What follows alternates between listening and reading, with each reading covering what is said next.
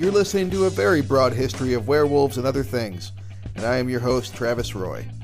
This is the podcast where I talk about any and every random historical subject that interests me, and hopefully interests you. Thanks for coming along.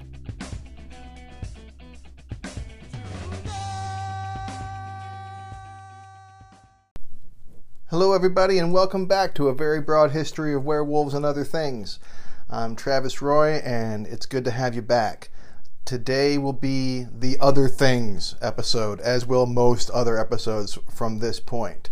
I'll get to the subject matter in a little bit, but first I just wanted to thank everybody for their positive feedback and their support for the first episode. It's really great. I really appreciate it. Thank you so much. And I'm getting listeners from all over the place, places I didn't really expect. Ashburn, Virginia, I love you. Thank you so much for all your support. So today we're going to talk about a different subject.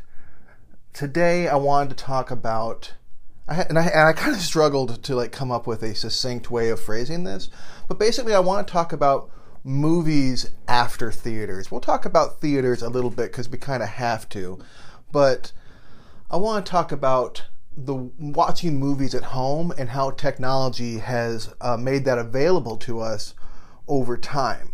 I do think this subject is really important, and I also find it really interesting because, for one, I love movies. So all aspects of movies I'm going to find interesting.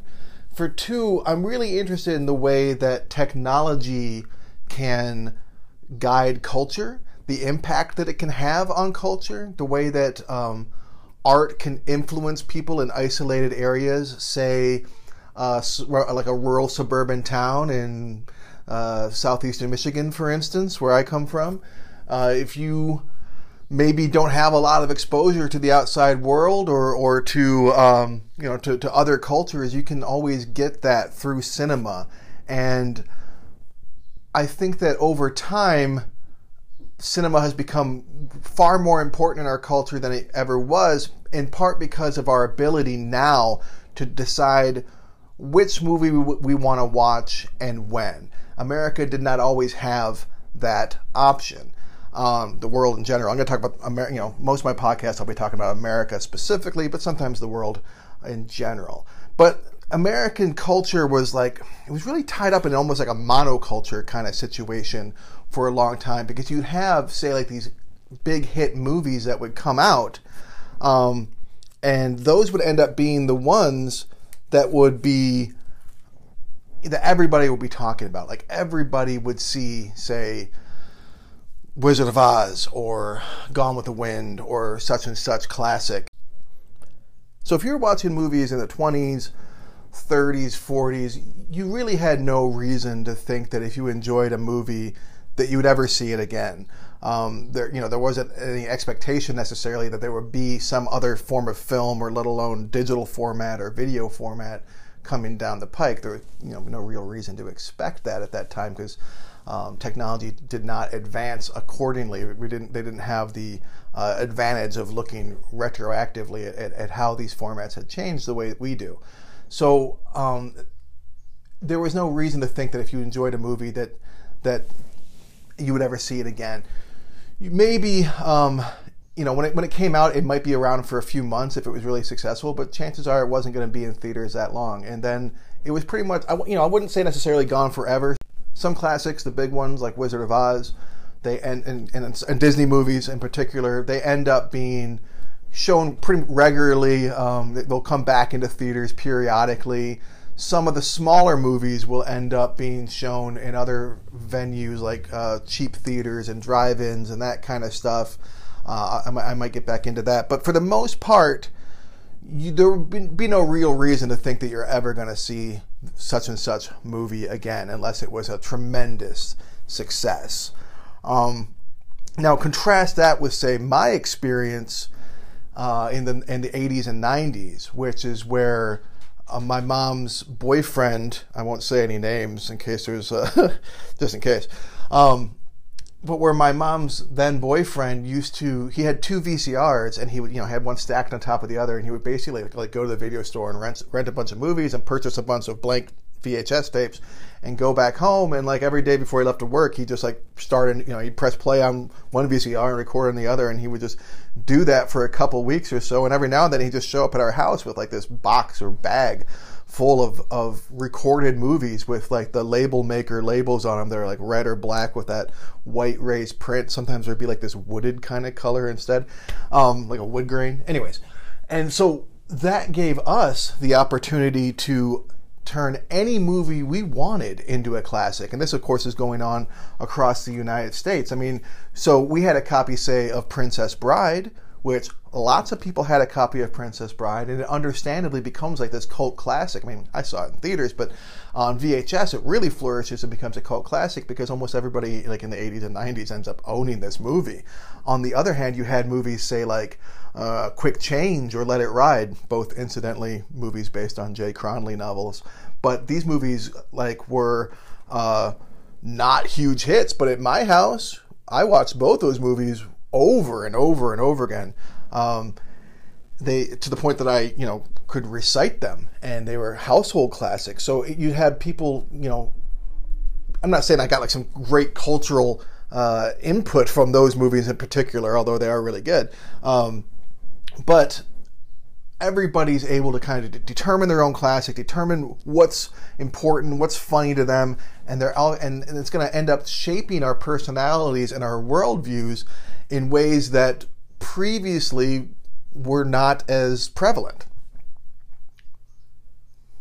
So how do we get from here, where we are now, streaming, watching any movie we want, how do we get to here back from, say, 1920s film that you would maybe see in theaters, and if you were lucky, you'd never, and if you were lucky, you'd maybe get to see it one more time again. How do we get to this point? Well, let's start at the very beginning of home projection, and that would be magic lanterns. These things were basically tubes with a light that you could shine through it, with a like kind of a empty portal in between where you would slide a pane of glass, and it would usually be painted glass because these things came around. The first magic lanterns were in the 1600s, so that's the 17th century, and they were around and in use up until at least the early 20th century. Towards the latter half of the 19th century, in the early 1900s, it became more of an object, kind of like a PowerPoint projector. It would be like a tool for education more often than not. But initially it would be for entertainment. And there wouldn't, especially in the 1600s and the 1700s, or I'm sorry, the 1700s and the 1800s, there would not be, say, actual photographs. These panes of glass that would be being projected would be finely painted images. But over time, in 1881, I'm not sure the inventor's name, but a Canadian patented a continuous slide projector where you would kind of be able to crank the slide, and you would be able to almost, if you had certain images that lined up and with slight changes, you could create the illusion of movement. That was like, again, I'm not going to get into, say, the Lumiere brothers or the creation of the motion picture camera or the kinetoscope, because these things were more for commercial use and for being put on at not necessarily in your homes. So I'm not going to get into that stuff, but there is a whole world of that information that I will dive into almost certainly on another episode. But to stick with these magic slides, they would, these magic lanterns, these were very similar to the slide projectors that became really popular in the 1950s and 1980s, where it would just like display your 35 millimeter film onto a white wall or a white sheet or whatever you wanted. So like, say your neighbor takes an extended trip to Guatemala and then comes back and invites you to coffee, and you think you're going to go and sit and have coffee and have a nice chit chat. You actually end up being subjected to like a 3.5 hour run through of somebody else's good time. That's where things go with magic lanterns and that kind of projection. But for a while, that's pretty much the mainstay of home projection. Now, in 1922, the Pathé brothers in France, Charles Pathé in particular, now he'd already gotten involved in phonographs, like albums, but he wanted to be able to, very specifically, he wanted for there to be a way to present film to people to purchase at home and watch Hollywood movies at home. I mean, Hollywood was hardly a thing in 1922 when he first creates the 9.5 millimeter film and 9.5 millimeter camera. But that's his intention. First, he makes it so you can buy a projector, a 9.5 millimeter film, and you can assemble like pieces of actual full length movies, like big movies, Fritz Lang's Metropolis, for instance, is eventually going to be available on that, or the Cabinet of Dr. Caligari. So you can buy these actual movies, and then shortly after that, he releases a camera to go with it, so you can actually record stuff and play your home, record your own home movies and play those at home. This stuff is mostly big in France, in Britain. The British actually developed the pathoscope. I guess that's probably Charles Path's company, or Charles Pathé's company in Britain, or at least it's named after him anyways. And at this point, you're getting all kinds of movies, Mickey Mouse movies, Betty Boop movies, Charlie Chaplin movies. You can buy these movies, you can watch them at home. This doesn't really take off in America because at that point, people are starting to get into, 16 millimeter film is already a thing, 35 millimeter film is already a thing, but 8 millimeter cameras are what's really going to take off in the 1930s. But the World War II invasion of France is going to really put and Britain as well, is going to really put a damper on this technology, kind of leaving space for 16 millimeter film to become the norm, and then to a lesser degree, 8 millimeter film. World War II is going to mean changes in the recording industry for all kinds of ways for another reason, because in 1928, a German named Fritz Pfleumer, I think it's pronounced Pfleumer, it's spelled Pfleumer. In 1928, he kind of perfects a form of magnetic tape recording that had been in process for decades, at least at that point, in the hands of different inventors. But he perfects it, and it doesn't really make its way across the pond. And then World War II breaks out, a decade or so later, and he really nails it down. And this is audio recording, is what I'm talking about at this point. It's like this magnetic tape audio recording. So the big difference in not just quality here is the duration of how long recordings can be, because traditionally it would have, these things would have been reel to reel and much shorter. I'm talking a handful of minutes, depending on what era we're talking about and how long they could record.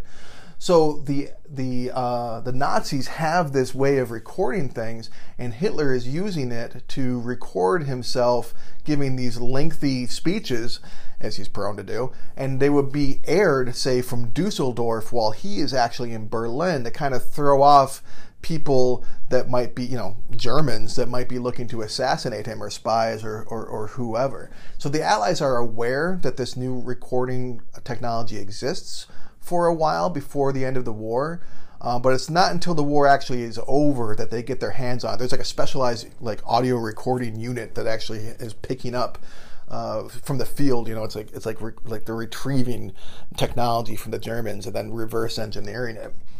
So eventually they get this technology, and this is going to lead to huge innovations, not just in audio recording, but in video recording, and eventually in computers. And this kicks off the video revolution that will be that which is really in a lot of ways the segue into the digital revolution. So while this technology is being developed, it's primarily being used within the industry, within recording industry. It's not something that's going out into people's homes and that kind of thing. So people here in the early 50s, and let's look at the 50s for a while. The people at this point, if they're going to watch a movie, they're going to watch it in theaters, maybe in a drive-in theater, and maybe in a matinee. They're probably going to, if they're watching an old movie, if they're watching the movie in theaters, rather, it's going to be something new. But older movies, particularly ones before 1948, will sometimes show up in other theaters. So during the 1950s, the Walt Disney Company undergoes a series of changes. It gets away from animated features to a degree. I mean, it releases some, but it starts doing a lot more live action movies. And in particular, it gets into live action nature documentaries.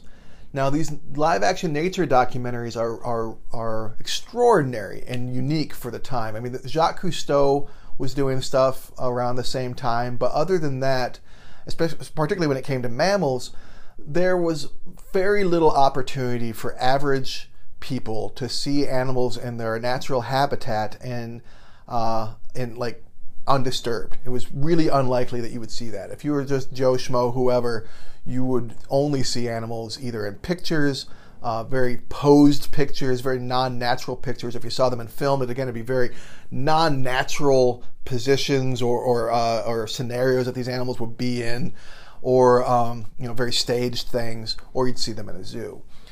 So these movies start coming out. It's Walt Disney's idea. His brother Roy is pretty closely involved in them as well, and they, basically it's like, how can we make movies for cheap? So they contact a series of different nature photographers, and they start making these movies. The first one they create is called Seal Island, and when they go to release it, they can't get a distributor because no one thinks it's going to be successful. So they create Buena Vista Distribution Company just to release these movies, and it is a huge success. Seal Island, followed by Beaver Valley, followed by The Living Desert, and then a series of other. These movies are explosively popular. They win Academy Awards. Crowds go nuts for them. Like, people are just, they're seeing animals in color, and they're also like, there's a lot of questionable things going on with these movies. I might return to this at another point down the line in the podcast, but because like there's this folksy narration that is horribly inaccurate. Everything's very romanticized and sentimental. It's not an accurate depiction of nature really, but they are hugely successful, and so successful to the point that Disney starts releasing sound projector packages where they're selling 16 millimeter sound projectors along with prints of their true adventure nature documentaries. They're selling them to people in their homes, which is this is like pretty much the first, especially in America, as far as I know, that you can do this.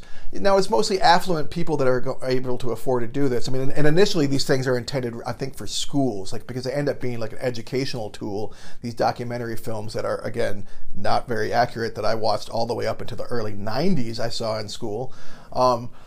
But it's not, so they're marketed at schools, but they're also marketed to churches and civic groups. But individuals are going to buy them and like show them in their home and have like little garden parties. And you can buy also like shorter animated features that Disney has released at that point. I don't think they're putting out on 16 millimeter for sale. They're not putting out Disney, like major motion pictures like Fantasia and stuff like that. You're not able to get that at that point, but you are able to get some actual movies.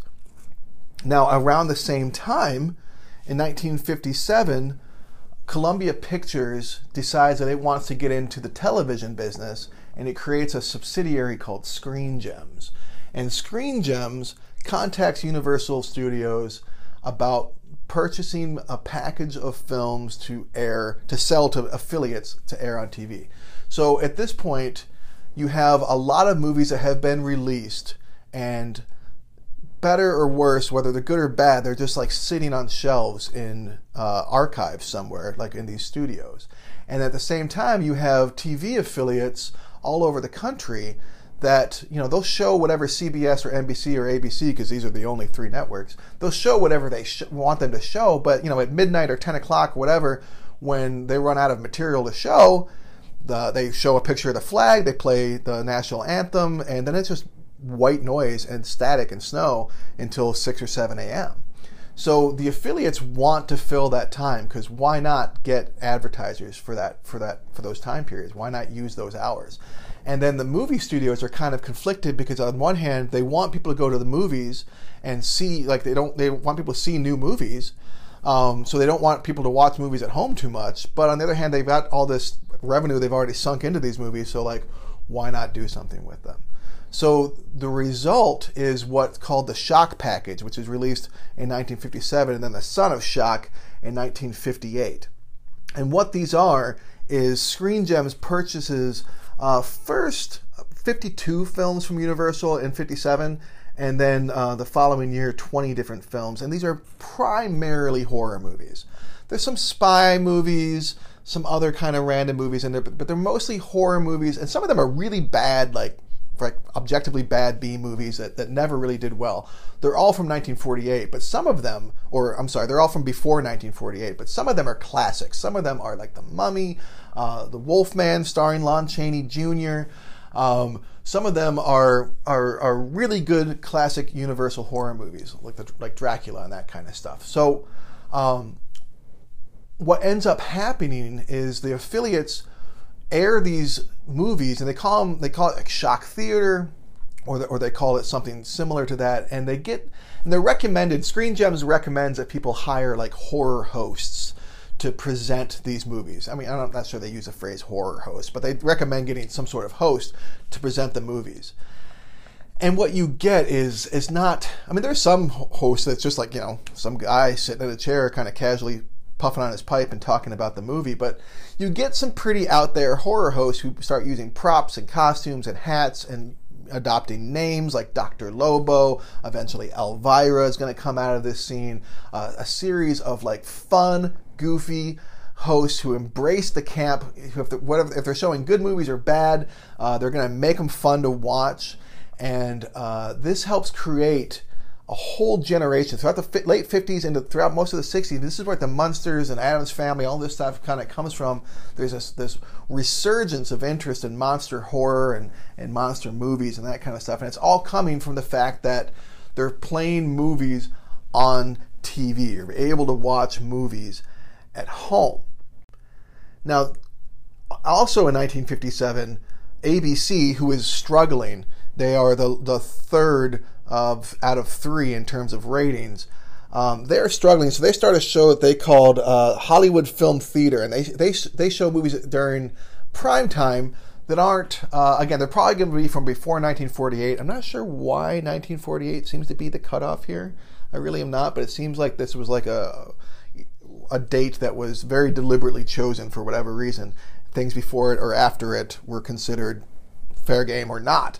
So ABC starts showing movies on Hollywood Film Theater, and then a few years later on NBC, they start showing what they call Saturday Night at the Movies, and they start showing, like, these are new movies. These are movies that are maybe a year to 3 years old. These are as new as it gets. So if you missed something in theaters, or if you really liked seeing something in theaters and wanted to watch it again, you now knew that, like, well, at least I will have the option to maybe see it on TV someday. Now, if it's a big movie, like, the whole friggin' world's going to like grind to a halt, basically, and everybody's going to be at home watching TV at the same time. But those options now exist. You can watch movies at home in America, but it's on your TV. In the meantime, America, Britain, Japan, and then a little bit later, once they're back on their feet again, Germany are working to try and create video. They've, like actual video. They know, once they've got audio figured out, it's understood that video can be a thing too, that we can have better quality images and record them for much, much longer in one specific place. They're trying to increase the duration for how long these cassettes can be. And that's part of the idea. Like, we need to have these video, like, not in a reel-to-reel thing. It needs to be in like a manageable cassette, especially if we want to put this stuff out for home purchase. And they really want VHS to be able to be 4 hours long, because they think that that's about how long an American football game is. So they want people to be able to record the American football. But really, they probably could get away with just a couple hours or so, 2.5 hours for movies. The first video cassette is one called U-matic that comes out in 1971. Now, U-matic is, in 1970, like, these different companies, like Japanese Victor Company, and Ampex and RCA and Sony and Philips, they all agreed that to use like a standard format for what they, and this is the last time they'll do this, but they agreed to create like a standard format for video. It's called the U-matic, It's large, it's clunky, it's very heavy, but it's video and it's a video cassette. But it never makes it to home, like to the home markets. It's really just something that's used to record TV shows and that kind of thing. But it gets the ball rolling. It's only around for like a year or so. It doesn't really take off. Shortly after that, in terms of home markets, Cartravision comes out in 1972. Now, Cartravision is a pretty fascinating little idea that was basically like the early days of Netflix, where you would mail your movies back and forth. It was like that about, almost 30 years before Netflix. What it was you would have to go to Sears or JCPenney, whatever, department store, and purchase a Cartravision TV set. And a Cartravision TV set in 1972 was about $1,600. That comes to nowadays, that's like $8,000, $9,000. So it's extremely cost prohibitive, which is its first strike. That's just not gonna really work. People that are shopping at JCPenney can't afford to spend nearly 10 grand, or in their time on home entertainment. But what these TVs were, they were kind of like the hybrid VCR TV models that would come out in the 90s, where it'd be like you would insert the cartridge into the TV and you'd be able to play this cartridge and watch it on your little Cartravision TV. Cartravision meaning cartridge television. Very creative. So Cartravision releases these black cartridges, which are like sports events, documentaries, fishing shows, that kind of stuff that you can purchase. You can own it and watch it and rewind it in your Cartravision TV. Whatever you want to do, it's yours. Enjoy. They also release movies in these red cartridges, and these movies they're limited in length. They can only fit 2 hours on there, so they're not putting Dr. Zhivago on there, I guess. But most, not most, but lots of titles end up in this format. There's a lot of titles that end up, and you can watch these, but you can't purchase them. You can't purchase them to watch. You can only rent them. And if you do rent them, you can't rewind them. Even though that feature exists on the TV, it won't work with the red cartridges. You have to send them back for the company to rewind them, and then you'll pay again for the rental. And again, these movies aren't coming to and from your home. You have to go to JCPenney or wherever you purchased your Cartravision TV from and request a movie. It will be shipped away for it. They'll mail it to that site. Cartravision will, and you'll go back to there a couple days later, pick up your movie, and go home and watch it. So it's a bit of a process. Cartravision, on top of being extremely expensive and kind of frustrating for people, they also end up having an issue where a large contingent of their movies, their rentable feature movies, are stored in a warehouse. I want to say that I read that it was in Atlanta, Georgia, but don't quote me on that. But it's hot wherever it is, and humidity and video do not gel well together, and they lose a massive amount of their product, and they end up disappearing about 13 months after they started on the market. Shortly after Cartravision, we get Betamax. Sony introduces Betamax, so now we have a cassette video, basically. VCRs already existed, video. Video cassette recorders is what it stood for, but they were really more used as players. So you have Betamax VCRs and you have VHS VCRs shortly after, when JVC in 1976 releases VHS in Japan. That catches on the next year in 1977 in America. So, and Laserdisc is actually right after that in 1978, and that's used. I'll get into that in a moment. But we think of this period, the late 70s and the early 80s, as the jostling period where Betamax and VHS are trying to duke it out to see who's going to end up being on the home market. Betamax has slightly better audio and visual quality, but the duration isn't as long. You can't fit as much on there, and I want to say that they're slightly more expensive, so they end up not winning that little that competition, that economic competition, and VHS ends up taking over. So in the early 80s, when Betamax and VHS were still available, you could rent a VCR, and I described this in my previous podcast with Michael Jackson's Thriller, where you would go to your local rental store, which in the early 80s was probably not going to be a franchise. It was probably going to be a mom and pop type place. And you would rent your VCR, and that would come like in a large kind of leather and plastic bag thing. And you would take that home, and you would have a manual with it, and you'd hook it up to your television. And you would also rent your Betamax or your VHSs, and you'd rent probably quite a few, and you'd have yourself a really nice weekend. But you probably didn't own a VCR.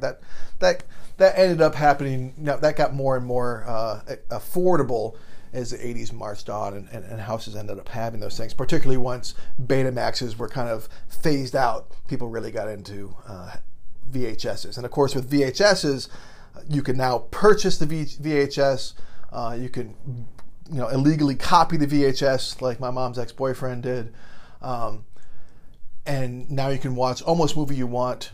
Now you can watch almost whatever movie you want, whether you rent it or purchase it. You can watch it at home, and that's going to be a tremendous game changer. The first rental company, as far as I could tell, was one called Magnetic Video, which is fitting, out of Farmington Hills, Michigan in 1977. Farmington Hills, Michigan, by the way, being like a town or so over from my old stomping grounds, but it was definitely a pretty affluent town. There was rental, there was, in Germany at least, there was this one guy named, what's his name? Baum. I can't remember his first name, something with an E. Eckhard Baum, B-A-U-M. Now in 1964, 68, he starts renting out, Super 8s and that kind of stuff, and he starts collecting movies to rent out to his friends. And as far as I know, he's actually still doing that and turn it into an actual business. But the first real company was Magnetic Video. They started a mini franchise, but most rental houses or most rental businesses in the early 80s and late 70s would have been mom and pops. But of course, the behemoth that arises out of the 80s in video rental is Blockbuster Video. Now, Blockbuster Video it started under a guy named David Cook, but it was the idea of his wife, Sandy. David Cook lived in Texas, and he was not in oil, but he sold software to oil companies, and there was kind of like a dip in the industry, I guess, at that point. So he was looking around for other ideas to stay rich, and his wife, Sandy, suggests video rental. She says, I think this is going to be like a big deal. It's really going to take off. So he franchises out a video store from a local company that's, I forget what it's called, but it's very small. And one of the first things he wants to do is, because he's thinking along like the Roy Kroc McDonald lines, is that he wants to paint the inside blue and yellow. He really thinks that like branding your business with a color scheme, like bold color scheme, is really important. And this company won't let him do it. So he says, fine. And he leaves and he starts his own company. And he calls it Blockbuster Video. And he creates his first one in 1985 in Texas. By 1987, he's bought out for millions of dollars by this guy named Wayne Huizenga and a couple other investors. And they really take that whole McDonald's format, that whole model, and massively expand it. And they also win that same year, they win a court case against Nintendo. So they can start renting out Nintendo games, which will, of course, later on apply to PlayStation, Xbox, whoever. So Blockbuster Video is able to very quickly market itself as like the premier place to go on Friday and Saturday nights with your family to get new releases, to watch and to rent video games for your kids for the new gaming systems. And again, they're very family oriented. A lot of these mom and pop places that are in competition with them or struggling to stay in competition, they will thrive in one of two ways. Either they will turn towards like art films and foreign films and get real cool and snooty and have like all kinds of cult classics and go down that road, or they're going to just carry porn. They'll carry other movies too, but they're going to have a little room. It's going to say 18 and over, adults only above it, and there'll be a little curtain, like this curtain of shame that you part, and you walk back in there and you see the porno movies with their suspiciously large cover boxes that are way larger than the other VHS cover boxes for some reason. And this is going to be like the bread and butter for a lot of these other companies that aren't Blockbuster. Blockbuster will have some competition, like Hollywood Video, who attempts to buy out at one point and is unsuccessful. There's going to be Family Video as well. But for the most part, Blockbuster becomes a cultural behemoth.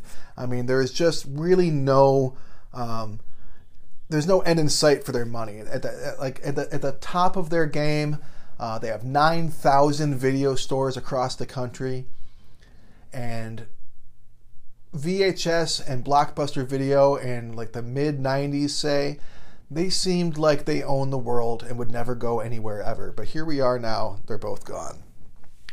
Blockbuster Video does falter, it does stumble, but it creates some kind of important cultural milestones along the way, but eventually it does fall apart. It does make it along with other video stores make movies more available, and studios start presenting movies available for purchase, not just in Blockbuster Video, but they're going to make different stores like FYE and Suncoast and Best Buy, places where you can purchase VHS copies of movies. Usually they're going to be like the Blockbuster, or I didn't mean to say Blockbuster. Usually they're going to be like the big successful movies, and they'll be priced accordingly. Some harder to find movies, they're going to be priced prohibitively, where they don't want you to be able to buy them. They'll be available for sale for like $75 or $100, like which most people are not going to spend that kind of money for a VHS tape. Now, Laserdisc comes around, like I said, in 1978, and it is developed from technology that had been around since '64. There was this capacitance electronic disc that had been in development from RCA for a long time, where it was almost like a record with an actual digital groove and a stylus that would come down inside the player, and like a record player almost, and read it.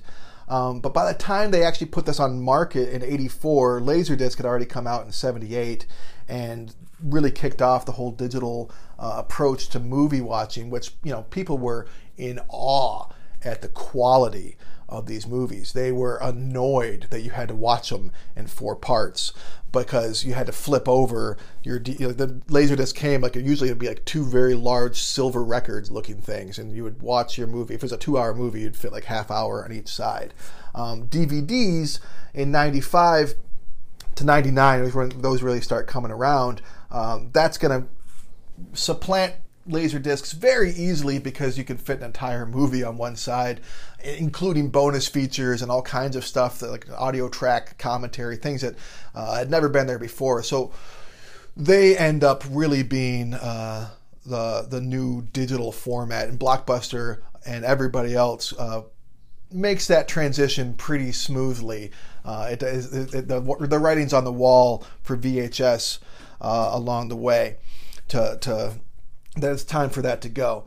They are going to have a lot more to do, Blockbuster will, with creating a market for Blu-ray when it comes to like the whole point where Blu-ray and HD DVD are kind of duking it out in the early 2000s, because Blu-ray comes around, I want to say, in 2000, HD DVD in 2006, and at that point there's like this, kind of like with VHS and Betamax, where there's like this jostling to see which one's going to come out on top. Well, Blockbuster puts its money behind Blu-ray, which puts Blu-ray on top, and HD DVD becomes forgotten the way CED has been forgotten.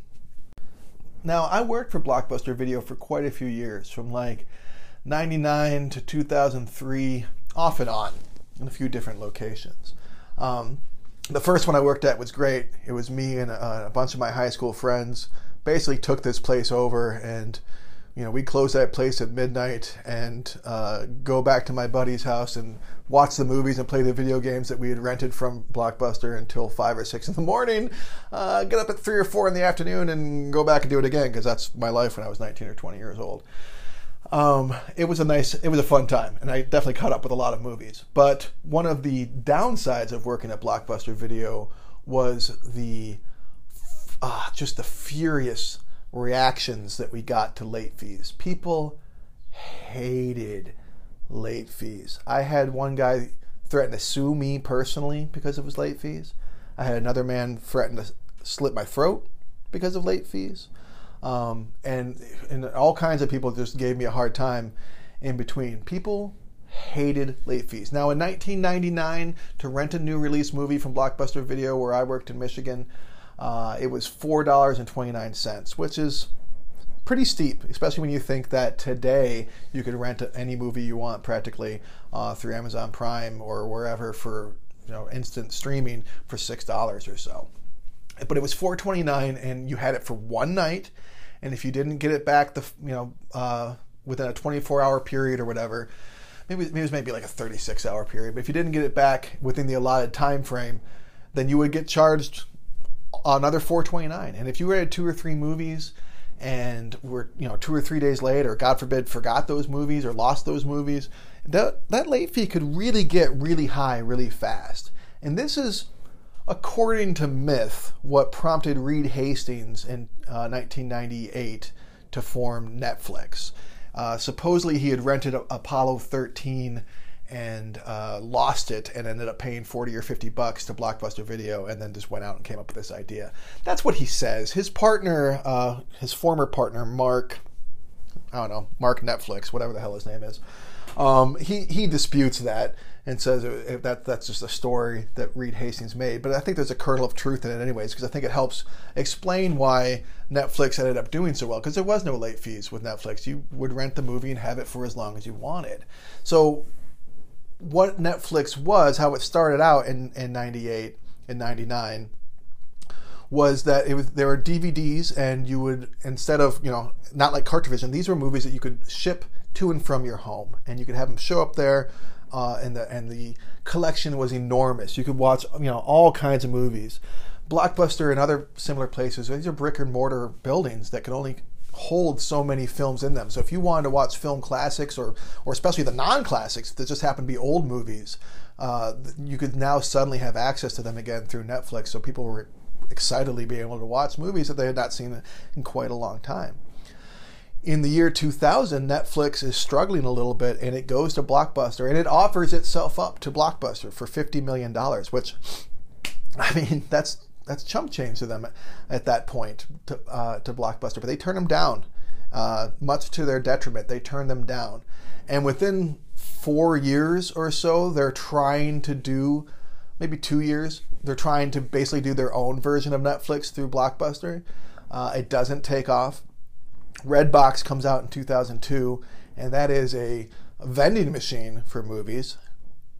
And this vending machine is basically something that you can purchase for your business, put in front of your CVS or whatever, and your grocery store, and you would get a cut from the profits, kind of like an ATM machine. And then people, customers, would just be able to rent, not the older movies, but big hits, the recent hits. They could rent those. They wouldn't have to go to a movie store then. They could just do it as part of their normal errands, going to the local grocery store or whatever. So that ends up cutting into Blockbuster Video a little bit as well, but to a lesser degree than Netflix. Blockbuster is really going to struggle once Amazon gets in on the streaming game. Now, web TV had been around since like 97 or so. It didn't really take off, and of course, I've done this whole conversation without mentioning, say, HBO and premium cable, which is also an option for at-home movies, and again, like, those movies would be somewhat limited and played over and over again. But once Amazon gets in on the game, it's all over for Blockbuster. They start their streaming service in 2006. Web TV and that kind of thing is almost already out of the picture by that point. The following year, Netflix gets in on it in 2007. They start creating a streaming device, a streaming platform, and they start phasing out their disc rental, and they're done with that within a couple years. The next year, 2008, Hulu's in on the game. Now that's streaming. It's television shows mostly, but there are some movies on there too. By 2010, Blockbuster has wrapped it up. It's time for them to declare bankruptcy, and it's all over. And we are now in a whole new, different state of things. Where before, in any given moment in the zeitgeist, there might be one or two movies that are maybe going to be future classics. Now there is so much in the zeitgeist. I mean, you have so many different movies that depending on word of mouth, depending on how they're received, they will either explode and be tremendously popular, or maybe they'll just quietly disappear and end up a classic only in your house, like Mordecai is for me.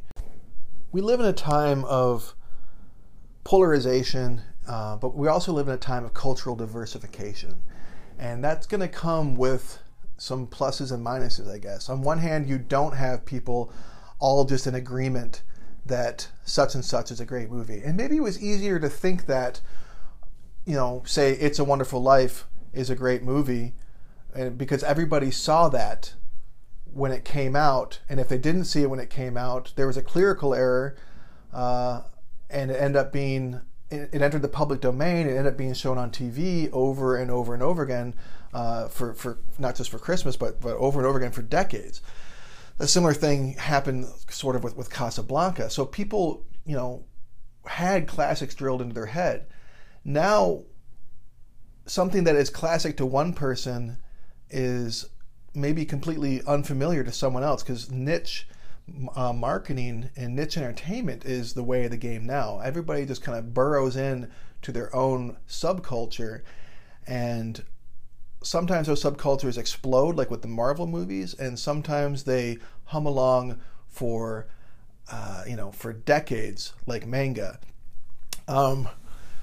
in their own kind of field, So, is this a good thing? Is this a bad thing? I don't know. It's just a thing. If we feel separated from each other now, that might be because we don't have as many movies in common. But on the other hand, if you find somebody that loves a movie that's obscure like you do, then all of a sudden you've got a friend that maybe you wouldn't have otherwise had. So that kind of helps, I think, paint the importance of the development of VHS and different ways to watch movies at home. So that about does us for today, other than one last segment that I wanted to add in. I want from now on to wrap up each podcast with a different recommendation, some sort of, a movie or a piece of art or other kind of, creation, somebody else's work that I want to plug. That's just because I think it has value and maybe it doesn't get enough attention, and I'm going to take advantage of this platform to push my opinions on you people. So today I'd like to recommend a wonderful album from 1994 by a band called Lync, L-Y-N-C. I'm not even positive if I'm pronouncing that correctly, but they're called Lync, and the album is called These Are Not Fall Colors. It was their only full-length album. It was on K Records out of Olympia, Washington. And 94 is a very special year for me, for music, for the world, for music. This is the early 90s, the mid 90s, and especially 94 there's an explosion of indie rock and an explosion of unique alternative music. And Lync is just an incredible band that released this beautiful work that is so jangly and jarring and melodic and weird and emotional, and it feels like a genre being constructed as it was being recorded. It feels like, it's just so incredibly raw. One of the musicians from that band, a guy named James Bertram, around the same time was a guest musician on the Beck album One Foot in the Grave, which is easily the best Beck album in my opinion. And that album has a beautiful rawness to it. Now that's an acoustic album. These Are Not Fall Colors is an electric album, but that rawness I think is there for that Link album as well. It's not available on Spotify. You can find it on YouTube. I strongly recommend finding it on vinyl or purchasing it, maybe somehow getting money to these guys for this album that they released 25 years ago. But it is a beautiful album that's underappreciated, and I recommend people check it out. And one last note about music. I had some comments about the opening track. I want to thank my friends Jimmy and Morgan, who play drums and guitar on that track respectively. That's me playing bass in our old band, Rain is Wet, from a decade and a half ago or so. I'm not sure that I'm going to stick with that as my opening music. I want to place a call to any musicians. If you want to be on this podcast, if you want me to use your music in this podcast, if you're a friend or if you're a stranger, reach out to me and we can talk about using your music to open up my podcast. And whether you're a musician or not, if you want to follow me, if you're interested in keeping up with the podcast, you can follow me on Twitter. That's at Travis B. Roy. That's Travis B as in Brandon Roy on Twitter. So that's it for today. Thank you so much, everybody. I send lots of love. Take care.